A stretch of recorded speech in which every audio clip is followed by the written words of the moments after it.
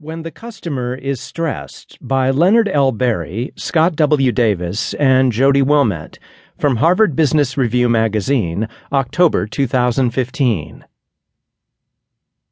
Customers' assessments of quality and value, decisions about what and where to buy, and recommendations to others are all influenced by emotions, but too often companies don't adequately anticipate those emotions and therefore can't mitigate negative ones.